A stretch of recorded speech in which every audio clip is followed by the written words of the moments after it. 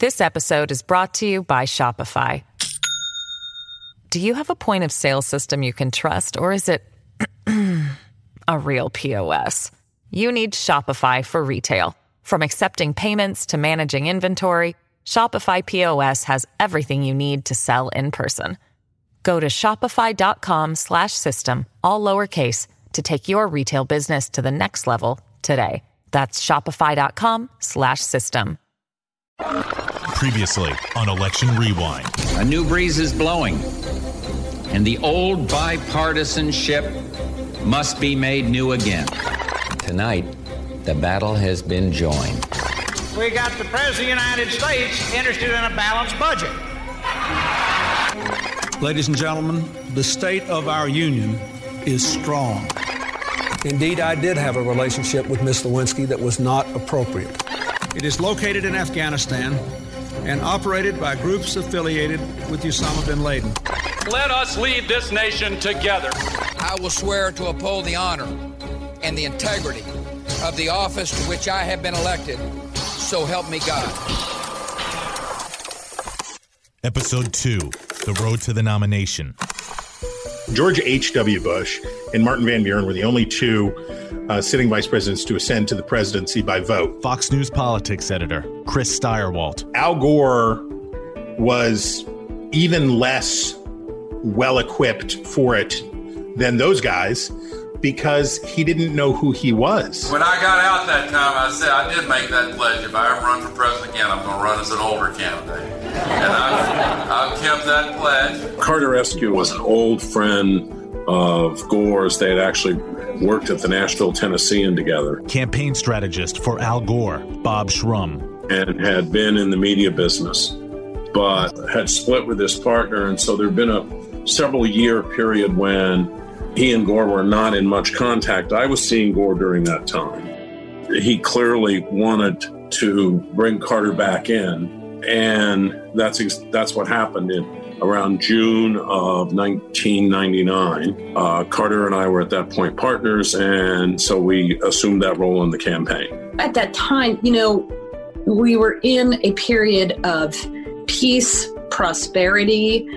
The economy was humming along.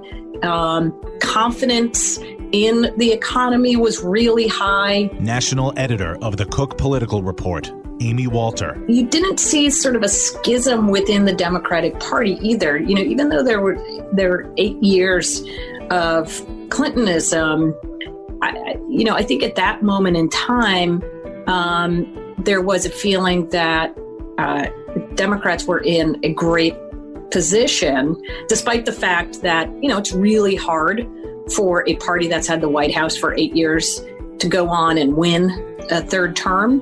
But given just the fundamentals of the economy and Clinton's job approval rating, it seemed like this was a realistic possibility that Al Gore could, not just that he would win the nomination, but that he'd win the whole thing. He was the presumptive nominee since he had been vice president, obviously. Host of Special Report on the Fox News Channel, Bret Baier. And it kind of cleared the deck a little bit as far as the challenges to Gore. Here we are in a country where we are disenchanted, angry with HMOs because they're taking away the doctor's decisions in the clinical situation, and we can't even get a patient's Bill of Rights. Here we are at a time where there's the Columbine episode and 13 kids are killed and tragedy strikes again practically every other week. It's all across our television screens. And we can't even get common sense gun control.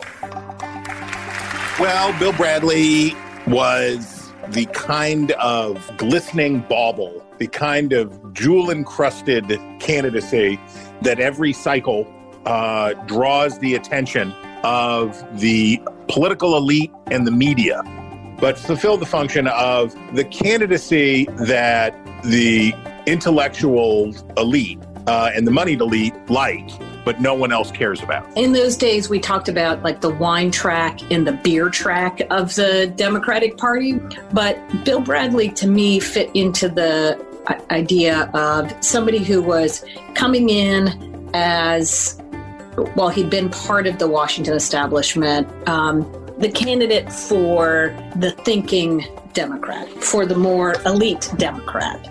Less than a mile from where I'm standing, not far from the banks of the Mississippi River, there once stood the Pittsburgh Plate Glass Company. It was there for 100 years. In its heyday, it employed 4,000 people and turned out thousands of tons of glass. It seemed that just about everybody in town worked for what we called PPG. We didn't grow corn or wheat here in Crystal City. We made glass. Today, I want to be as clear as that glass about who I am and why I'm running for President of the United States. I've come back to my hometown because for me, this is where the world of possibility and hope all began. A world that I want to open for all Americans. Early on, Bradley was gaining a lot of steam, and he really had some focus pre-New Hampshire. And there was a threat to Gore. Bradley announced that he was going to run in favor of health care and covering all children on the road to universal coverage, which was actually Gore's position. He was going to run on gun control, which did force Gore, I think, to probably go further on that issue at that point than he wanted. It was clear, for example, when we went to West Virginia that we were in that was a pretty hopeless state for us because of that position. But I didn't think there was a great deal of difference between their positions. There's always this undue attention, candidates whose views fall into this quadrant that is socially liberal, which Bradley definitely was, but fiscally conservative, which is Bradley definitely was. The only problem is that's not where the votes are. There are about as many votes up there as there are rich, college-educated folks, which is to say it is a decided minority of the population. But where there are lots of votes is where Al Gore liked to hang out. And by the way, where George W. Bush liked to hang out, which is to say socially moderate to conservative and fiscally liberal. You know, I think what matters in campaigns in the end is candidates. I think strategists, consultants, they can make a contribution, sometimes a really important contribution. But at the end of the day, people judge the candidate. I joined the campaign in November of 1973 when I went to work for his dad. Chief strategist for George W. Bush, Karl Rove. So I had been his consultant in the 94 election campaign and the 98 re-election campaign. And you know, I was sort of the mad scientist running around thinking about this. And after the 96 Republican convention, there were a lot of people who started talking to him about it. I think he was initially taken a little bit by surprise, but by the end of the process, after Dole lost, you could tell he was, those kind of conversations were clearly having an impact. I, George Walker Bush, do solemnly swear. Do solemnly swear. That I will faithfully execute the duties. That I will faithfully execute the duties. Of the office of governor. Of office of governor. Of the state of Texas. Of the state of Texas. And will, to the best of my ability. And will. There was an intentionality about the way Bush governed in Texas with an eye on that presidential run. Now, you could probably have said the same thing about his brother in Florida, but Bush's time in Texas had been this very intentional governance that was, people in Texas were obviously satisfied enough to return him to office. It's a modern-day political dynasty. Texas Governor George W. Bush has been reelected in a landslide win. His younger brother, Jeb Bush, will be the new governor of Florida. The older Bush was watching his younger brother's race closely on election night. It's the second best thing of the evening. I tell you, I love my brother a lot. He's going to be a great governor. I also love my parents a lot. I think tonight's victory is a great testimony to George Bush. He finally begrudgingly agreed to allow a exploratory committee to be formed, and I think we did it on the 8th of March.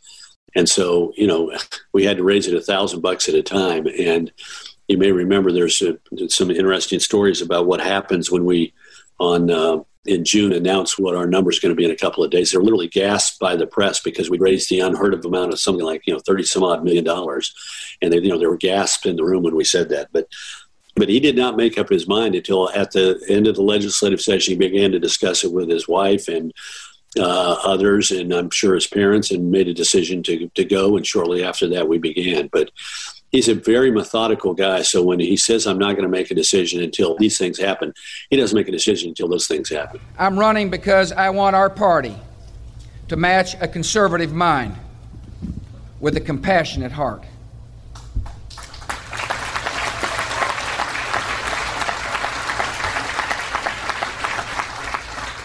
I want you to know that prosperity is not a given. Some in this current administration think they've invented prosperity. But they didn't invent prosperity any more than they invented the internet.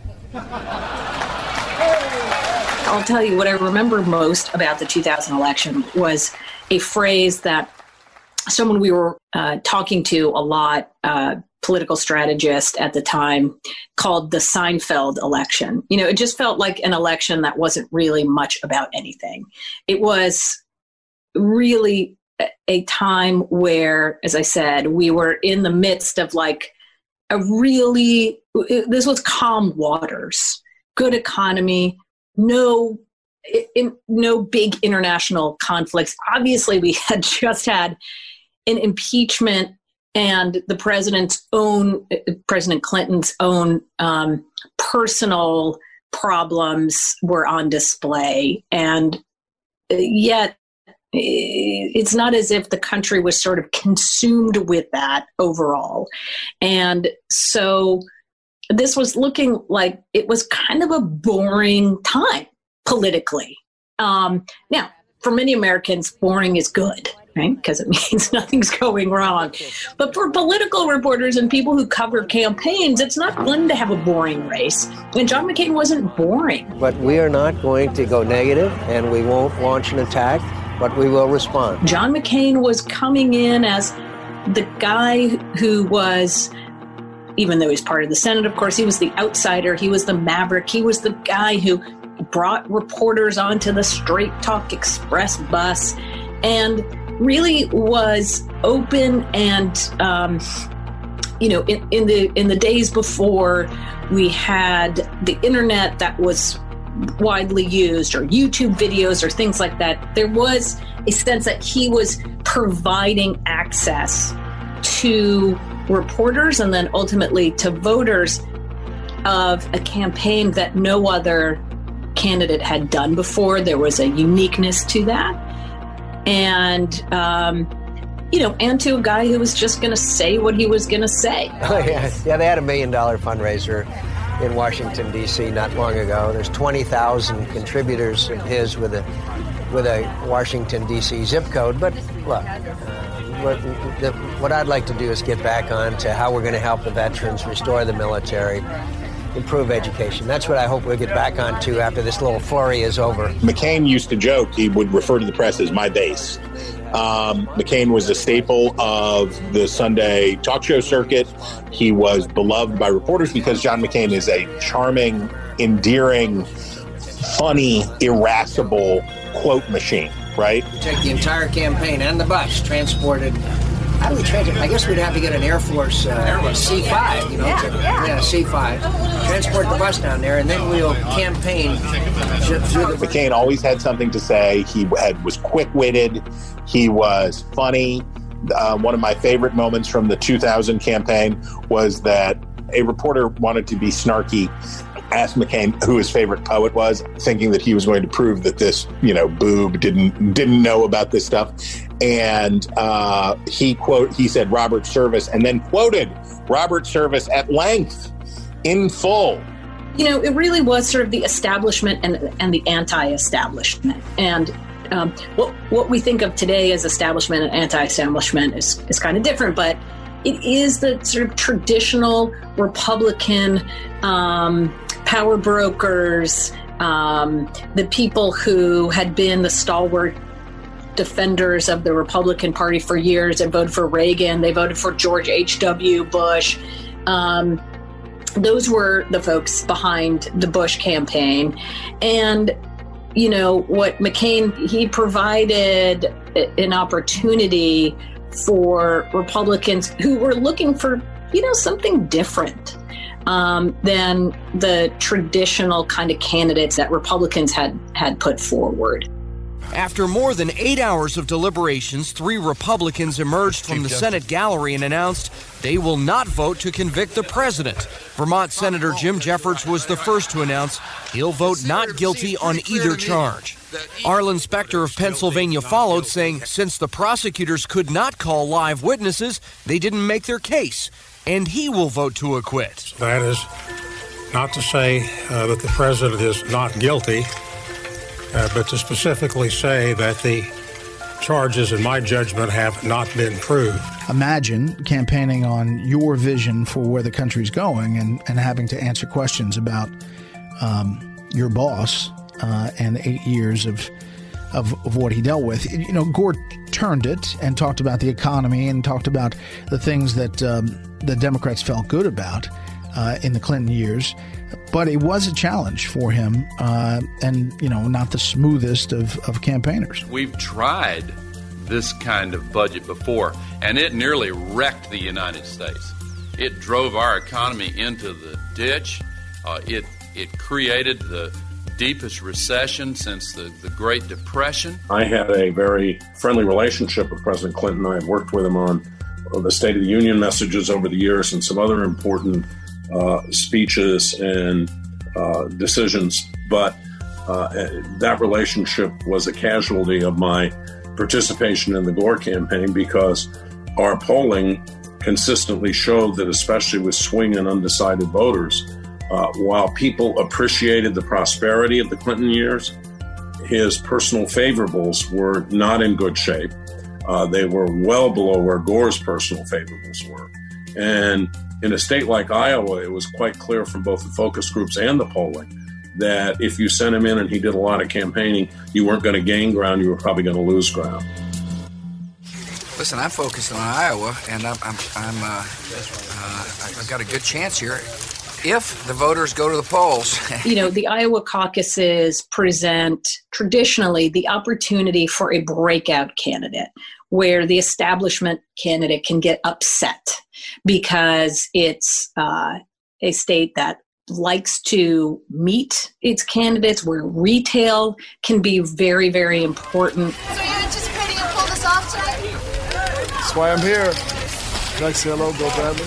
Where just spending millions of dollars or being the favorite from the political establishment isn't always enough. Eastern Iowa, places like Maytag, places like the Quad Cities are going to provide a big unionized manufacturing base. It will have a lot of liberals, but that's going to be really powerful inside the Democratic Party. And on the Republican side, you're seeing the rise of the evangelicals, certainly as the force to be reckoned with the GOP. Well, the first contest was actually the Iowa straw polls in Ames that fall, which thankfully is no longer on the schedule. But, I mean, it was like you had to show up and you had to participate, and they were giant sucks of money. And very rarely did the winner of the straw poll actually become the nominee of the party or even win Iowa. But we had, you had to do all this stupid stuff. The moment for George Bush where you really saw that George Bush got it, he's asked in an Iowa, it's a weird town hall kind of setting where the bunch of Republicans are sitting in these weird, like, desk chairs in a semicircle. And the moderator, who is a local TV guy, says, and he's talking about who's your favorite philosopher? He's trying to do this same thing. I'm smart, you're dumb. And Bush says, Jesus Christ, because he changed my heart. And it was like, boom. You have a mainstream nominee, heavily favored nominee, governor of the largest Republican state, son of a former president, who openly embraces evangelical kind of language and who himself is an evangelical Christian. We must welcome faith-based programs and charity programs into after-school programs, into prison ministries, just like the one you have here in Newton, Iowa, into character-based education programs. You see, changing hearts, it will transform America for the positive and make sure our country's great hope will send that signal that everybody who's willing to work can realize the American dream. The most important event leading up to the Iowa caucuses was what used to be called the Jefferson-Jackson Day dinner.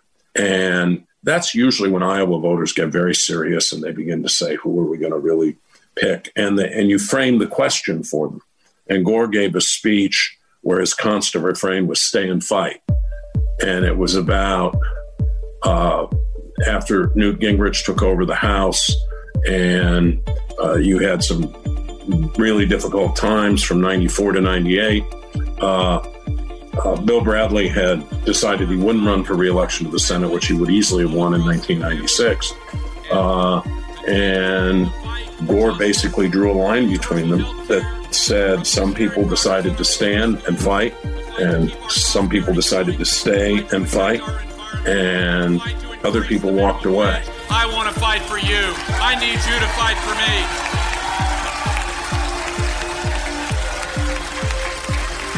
I've just begun to fight for the causes that bring us together. A society that says the system, the society that says the future belongs to everybody who's lucky enough to call themselves an American and is willing to work for it. And so that's why I'm running. And that's why I'm here to ask for your vote. And that's why I've asked the ladies of my life to join me in this great quest. For those of you who are here for me, I can't thank you enough. Now go to your caucuses.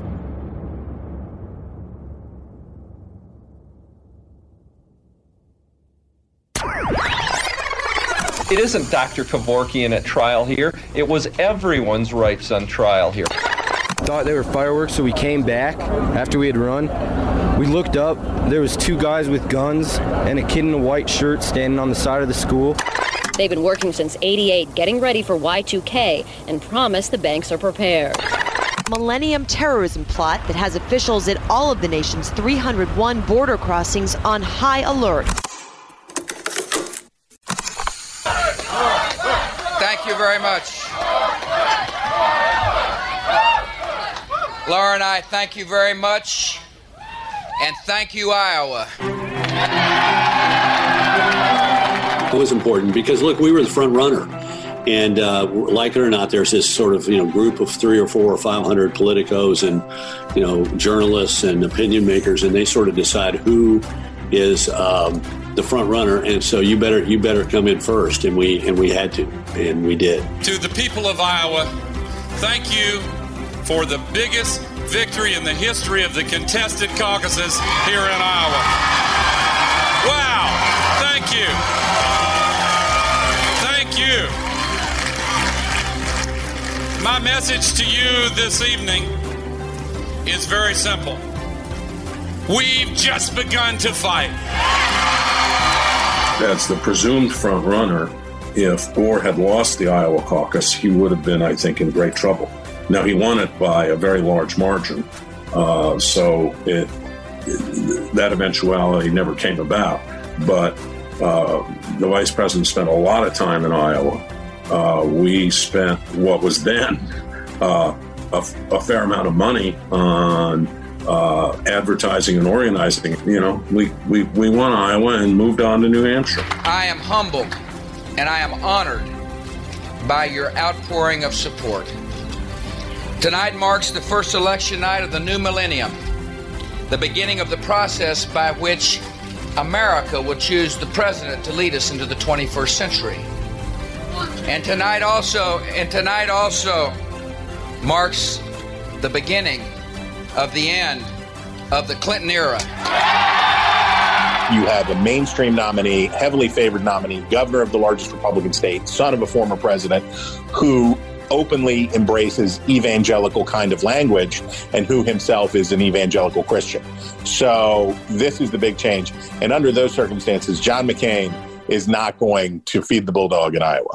McCain basically made a very smart, calculated decision, which was the time that I spent in Iowa is wasted because I'm not going to make 99 counties, and the state's a bad fit for me anyway. It's a Midwestern, socially conservative state that likes conformity. They like going for the they like going for the thing that's expected, and they also like going for something that's sort of Midwestern in nature. And he said, I'm not a good fit. But New Hampshire, they like upsetting the apple cart. And if I go there and devote my time in New Hampshire and I go to every firehouse and every community center and every city hall and every backyard and just let them ask me questions until the cows go home. I'll dig in and do well there. We're at our 5th town hall meeting of the day, and there were so many questions and comments and occasional insults at our last stop that I'm a little late being here. Please accept my deep apologies and thank you for your patience. And that's why I'll speak a little bit rapidly, because I want to have as much time as possible for us to exchange ideas and thoughts. Look, this has been a great experience for me. This has been a wonderful exercise in democracy. This is what democracy is all about. Everybody in this room has something better to do than being here tonight, yet you have taken your responsibilities as citizens, as voters, and the first in the nation status of the state of New Hampshire in being here. I am very grateful. New Hampshire also likes to be a check on Iowa. They have long seen themselves as the real deciders in the election, that Iowa picks corn and New Hampshire picks presidents. And there's also a very strong retail component to New Hampshire politics, the town hall component, right? The style of interaction with voters that John McCain just is very, very good at. I've been all over the state. As Warren mentioned, we've had 106 town hall meetings.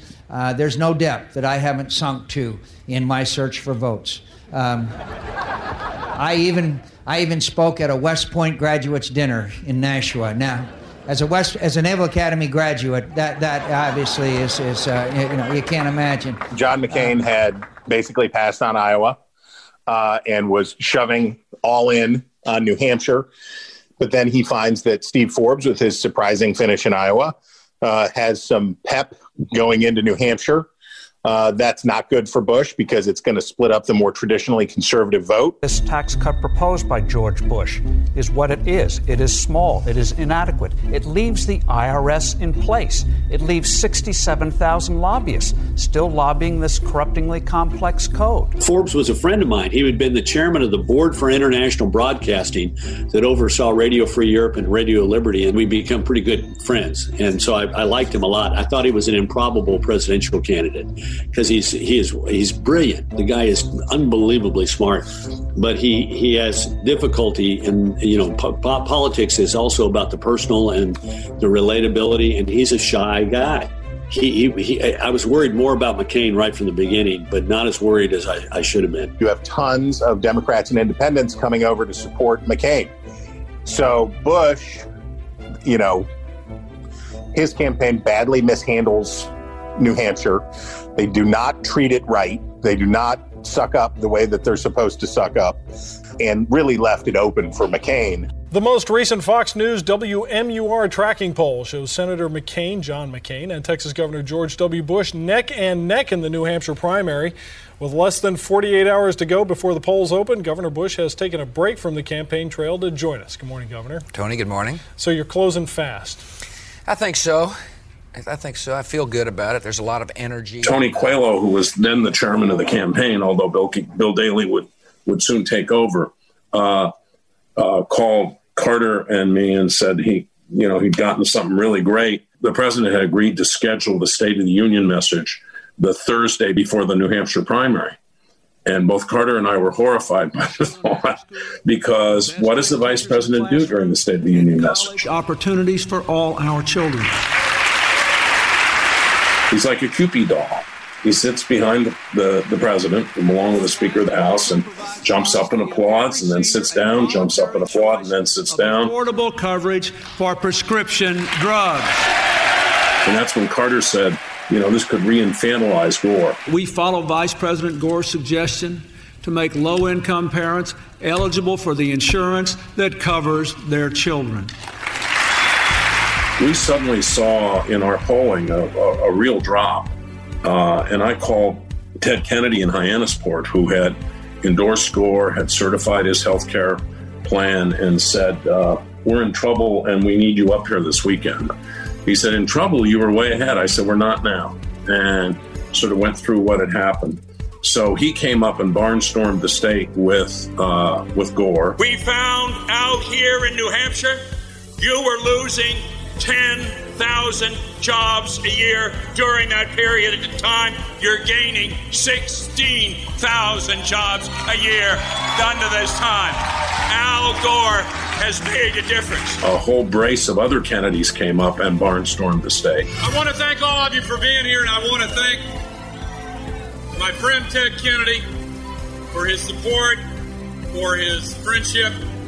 On election night, we were in the back of, I think, the Holiday Inn in conference rooms, tossing a football around. And it looked like we might lose.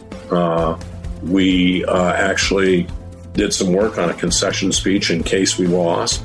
And then Michael Hooley, who is a brilliant vote counter and organizer, finally made some phone calls, and it became clear that we were going to win. Not by a lot, but we were going to win. And at that moment, I thought Gore would certainly be the nominee. Thank you, New Hampshire. Let's win this victory.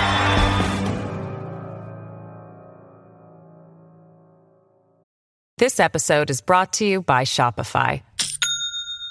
Do you have a point of sale system you can trust, or is it a real POS? You need Shopify for retail. From accepting payments to managing inventory, Shopify POS has everything you need to sell in person. Go to shopify.com/system, all lowercase, to take your retail business to the next level today. That's shopify.com/system.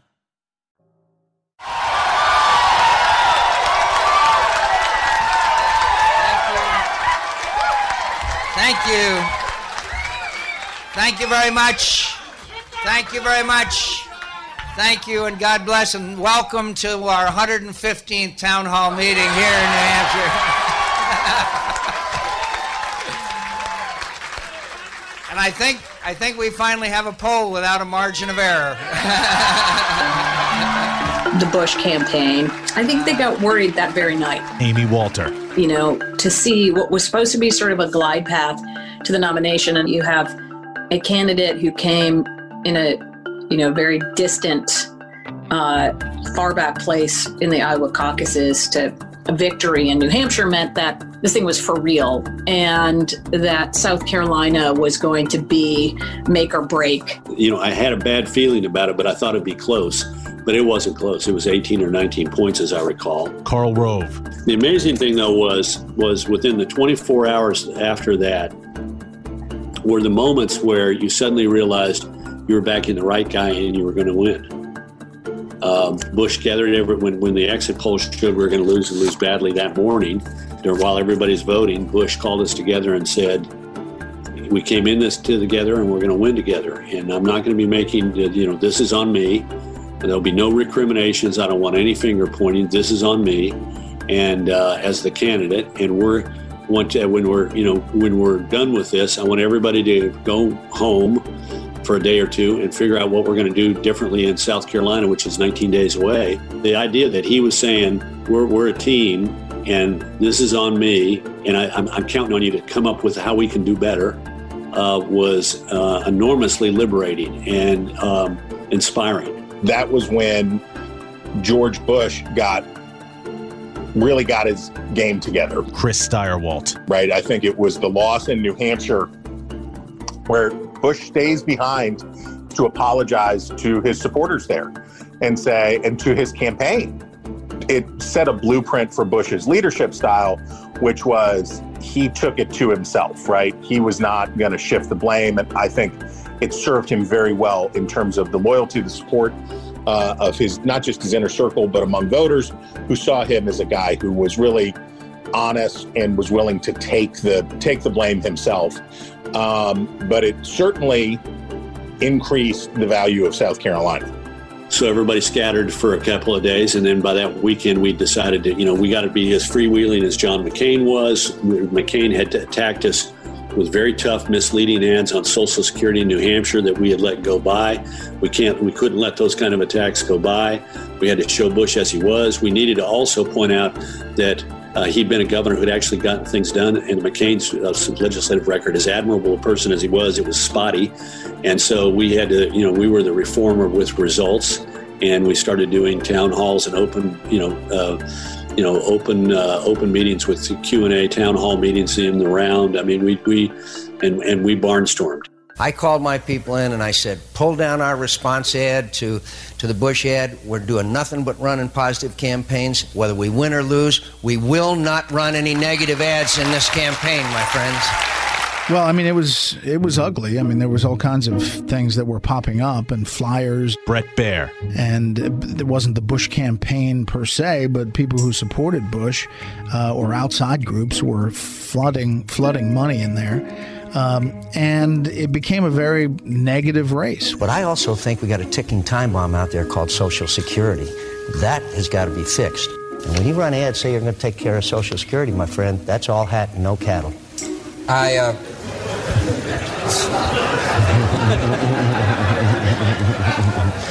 That's cute, but they're always cutest when they're true. It's not true. It was a challenge for the Bush campaign because, here's a war hero who was campaigning on changing the dynamic and getting a lot of favorable coverage. McCain, in the aftermath of New Hampshire, had a lot of personal disdain for Bush, and he let it, and the people around him had a lot of disdain for Bush. And unfortunately, they let it show. He attacked us on Social Security. We responded, setting the record straight. And he came back with a response ad that said he lies like Clinton. And that was over the top. Nobody in South Carolina and the Republican Party, whether they supported Bush or not, thought he was like Bill Clinton. They thought his name was Bush. He was just the opposite of Bill Clinton. His ads trying to link me to Bill Clinton didn't work. People of this state don't appreciate it, and neither do I. He's been campaigning this way for 18 days, and he's failed. We're at a town hall meeting. A woman stood up and said, Senator McCain, I have a 14-year-old son. Last year he was 13. We had a lot of trouble explaining to him some of the news out of Washington concerning the impeachment. He came to me a short time ago and said, I have a new hero, and that's John McCain. I want to grow up and be like John McCain. He's my hero. She said last night he came into my room. He was near tears, and because he had answered the phone, and someone had begun to talk to him about me. And he said he was only 14 years old. The caller continued to say that McCain was a liar, a cheat, and a thief. And my friends, this is what's going on around here, and it's wrong, and it's wrong. It got worse because McCain was viciously attacked by a professor at Bob Jones University. I think it was initially anonymous email that was circulated to several hundred people and got in the hands of Jonathan Karl, who was then of CNN. And it suggested McCain has a adopted child of Bangladeshi descent. And the suggestion in the ugly email was that she was the daughter of an illicit union with an African American. And this made the rounds in a limited fashion, but nonetheless got caught by the press. And McCain blamed Bush for it, despite the fact that he had no evidence whatsoever. I know that some may view this as not an intelligent approach to winning a primary. The most important thing to me at the end of this campaign is that my kids, my children, will be proud of me. But the amazing thing to me was this was the moment where McCain could have won South Carolina. He could have come out and said, this slander is being put out there, and the author of this slander has misread the people of South Carolina. You are a compassionate people who would not stand for this kind of bigotry. And furthermore, let me tell you how I came to have a dark-skinned daughter. My wife went to Mother Teresa's orphanage in Bangladesh, and while she was there, thanking Mother Teresa's nuns for the incredibly compassionate work they do in saving these children, they told her of one child, a baby girl, who suffered from heart difficulties that were impossible to be dealt with in Bangladesh. If left untreated, she would die. And my loving wife, compassionate, big-hearted wife, took that child and brought her home, swaddled in a Dr. Pepper t-shirt, which was the only swaddling clothes she could get when she got to the Singapore airport. And when that child came off the plane in Los Angeles in the arms of my wife, I was in love. And she's my daughter. And I'm proud of my wife for the incredible act of compassion that gave us this wonderful blessing. It would have been over. It would have been over. The strategy was this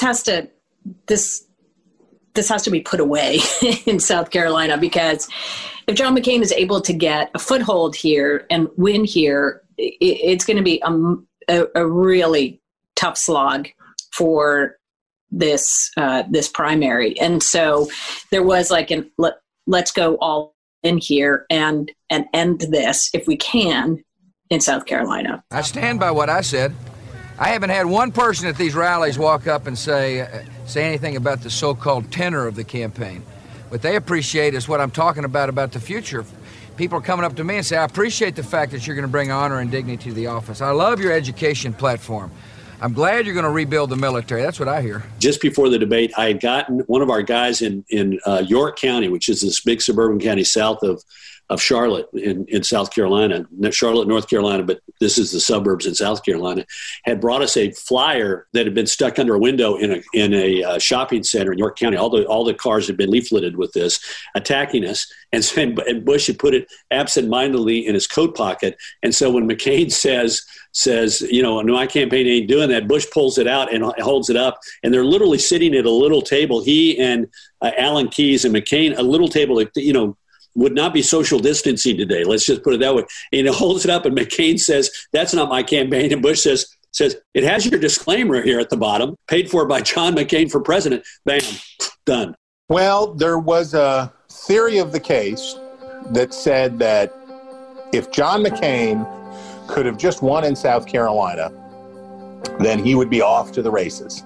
But the dirty, dirty Bush campaign, the mean old Bushies, smeared him, and that there were flyers that were put out there that people said were the work of Bush henchmen, and that it was because of this smear that John McCain lost in South Carolina, and it was all over from there. I congratulate Governor Bush on his victory here and wish him a happy celebration and a good night's rest.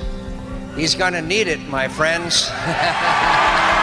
But John McCain lost South Carolina for the same reason that he lost every other southern state, which was that George Bush was a socially conservative southern governor, evangelical Christian, running against a guy who's a senator from Arizona, who is mavericky, and who is not into party loyalty, and who is those things.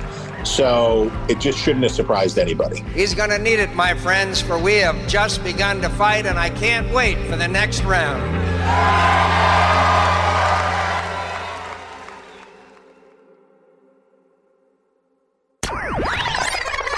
A strange week for Bill Gates. On Monday, his company was found guilty of violating antitrust law. More and more of these multi-million-dollar endorsement deals are drying up, even for the superstar athlete. But all hope is not lost. The new frontier, yes, the internet, is finding a fresh need for the player. And they, in turn, are logging on. We are as committed as ever to reuniting the two in a manner that is most sensitive to Elian's well-being. And talk about a hot stock. Despite today's 3.5-point drop, shares of Finnish phone company Nokia more than tripling in just the last year. Investors betting that wireless really is the wave of the future.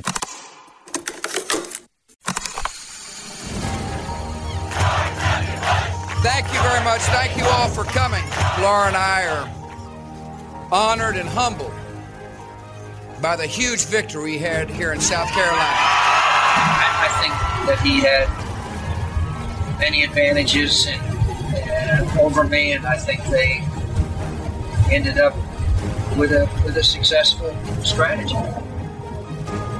We didn't. I haven't turned my back or walked away from a single challenge over these last 7 years or 23 years when your interests are at stake. I want to fight for you, and I want to be your next president. I don't remember there being a thinking that, boy, the fact that Gore won so handily means that this is going to be an easy race in November.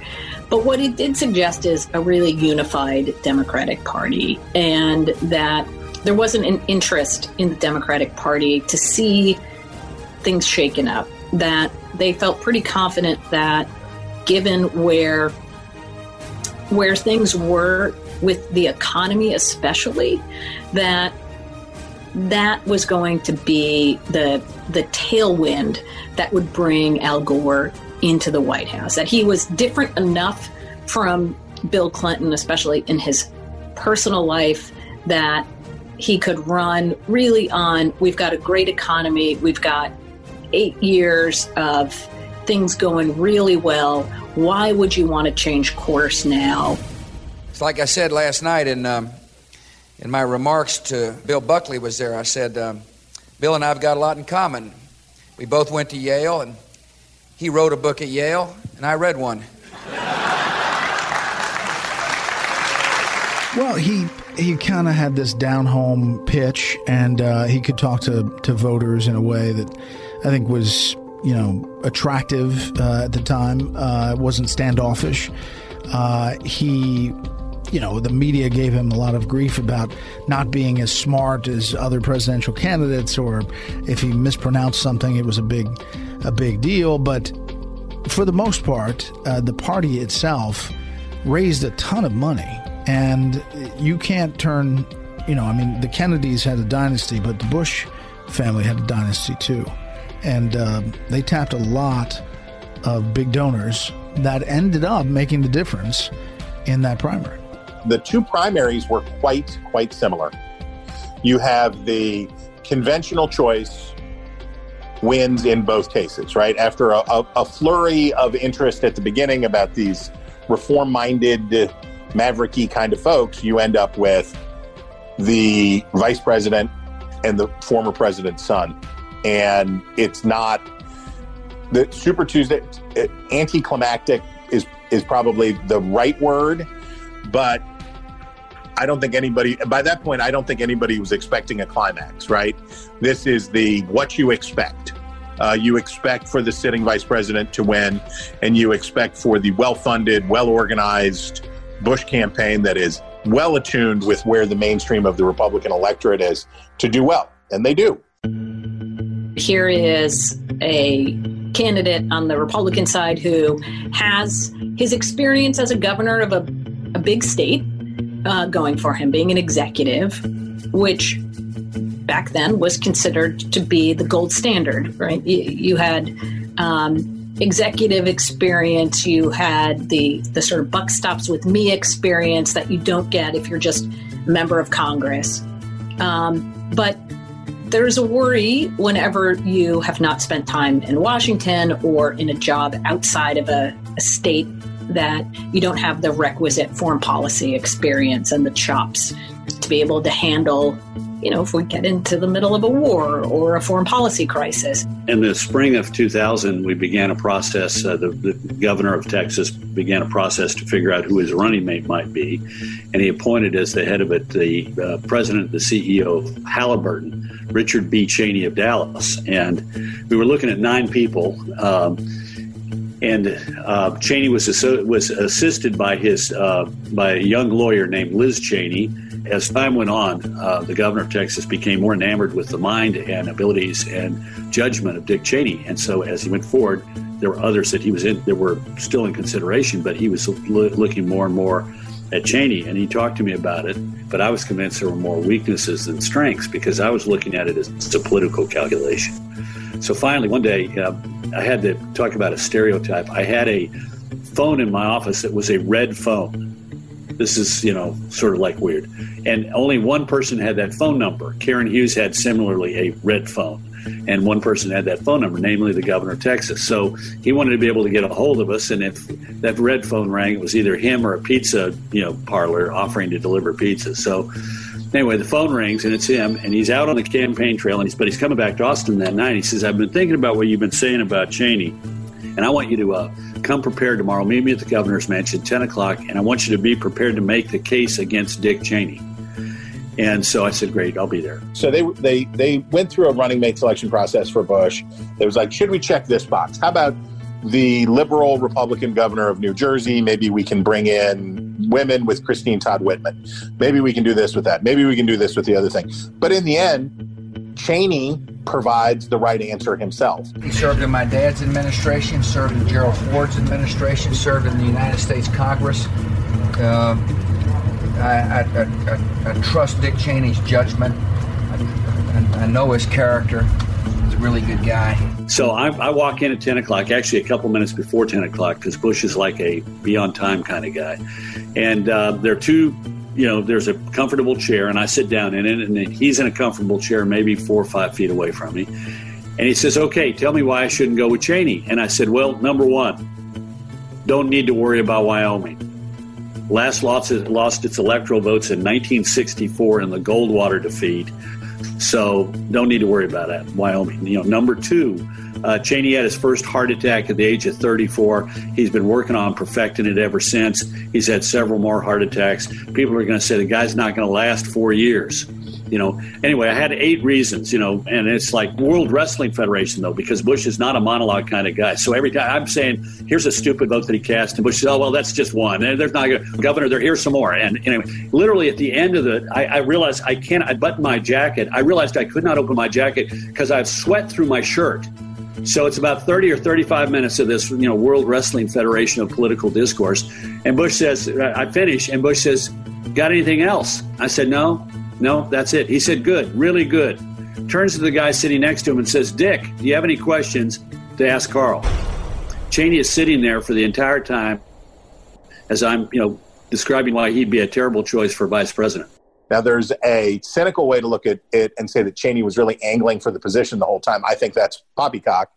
I think that instead, Bush, who is a person who relies heavily on trust and confidence in one another and relationships in leadership, he liked the way Cheney, he dug what Cheney was laying down. He liked the way Cheney was approaching things, and Cheney had the right kind of energy, especially because Bush had no portfolio on foreign policy. And Cheney's time and Cheney's emphasis on foreign policy, not just through his connections in the energy industry at Halliburton, but from his time as Secretary of Defense, made him a good choice. That night, the red phone in the office rings again, like at 8:30 or 9 o'clock, and he's calling, and he says, I've been thinking about what you had to say, and he said you had some really good reasons. Just some really, you detailed a big set of problems. These are real problems, but they're political problems. So put on your propeller hat and go figure out what you're going to do about them. Because he said, I'm going with Cheney. My job is to figure out who will be the best partner to me in the Oval Office, who can I count on for sound judgment and candid advice, and if something terrible happens to me, who would the country have an immediate confidence in to step in and do that job? And he said, that's what my responsibility is. Your job is politics. Go figure out what you're going to do. We look forward to winning and holding out the American promise for every citizen. Ladies and gentlemen, please welcome my running mate, Dick Cheney. We have a tough race ahead of us, but I look forward to this campaign, and I am absolutely confident we will prevail.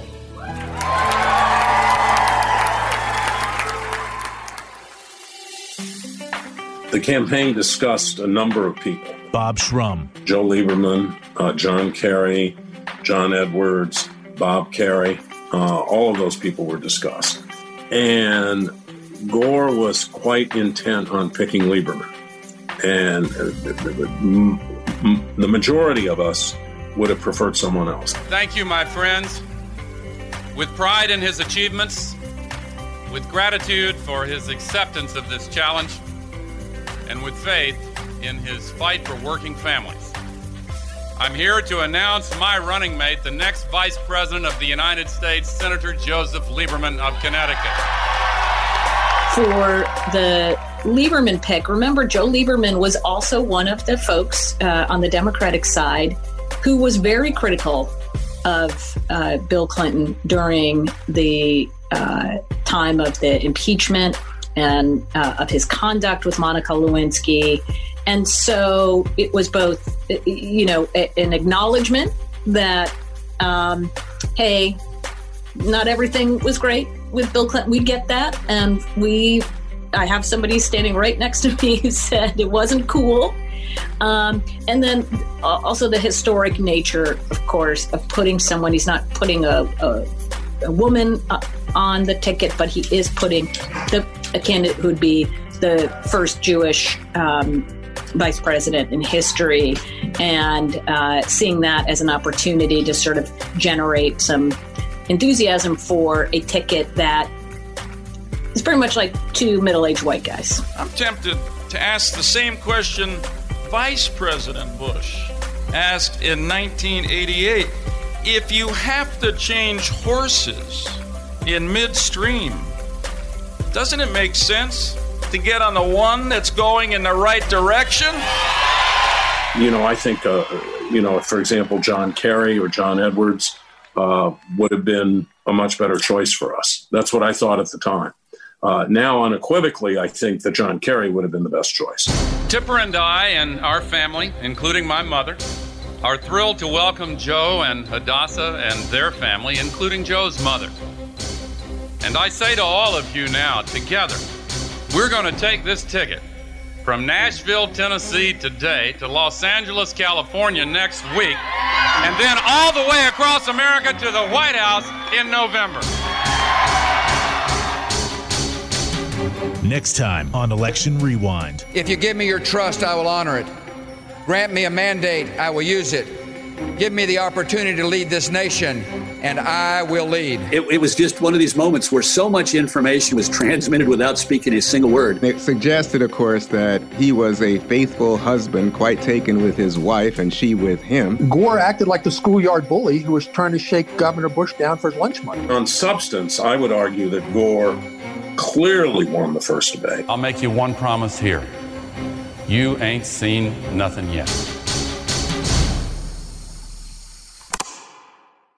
Hi, everybody. It's Brian Kilmeade. I want you to join me weekdays at 9 a.m. East as we break down the biggest stories of the day with some of the biggest newsmakers and, of course, what you think. Listen live or get the podcast now at BrianKilmeadeShow.com.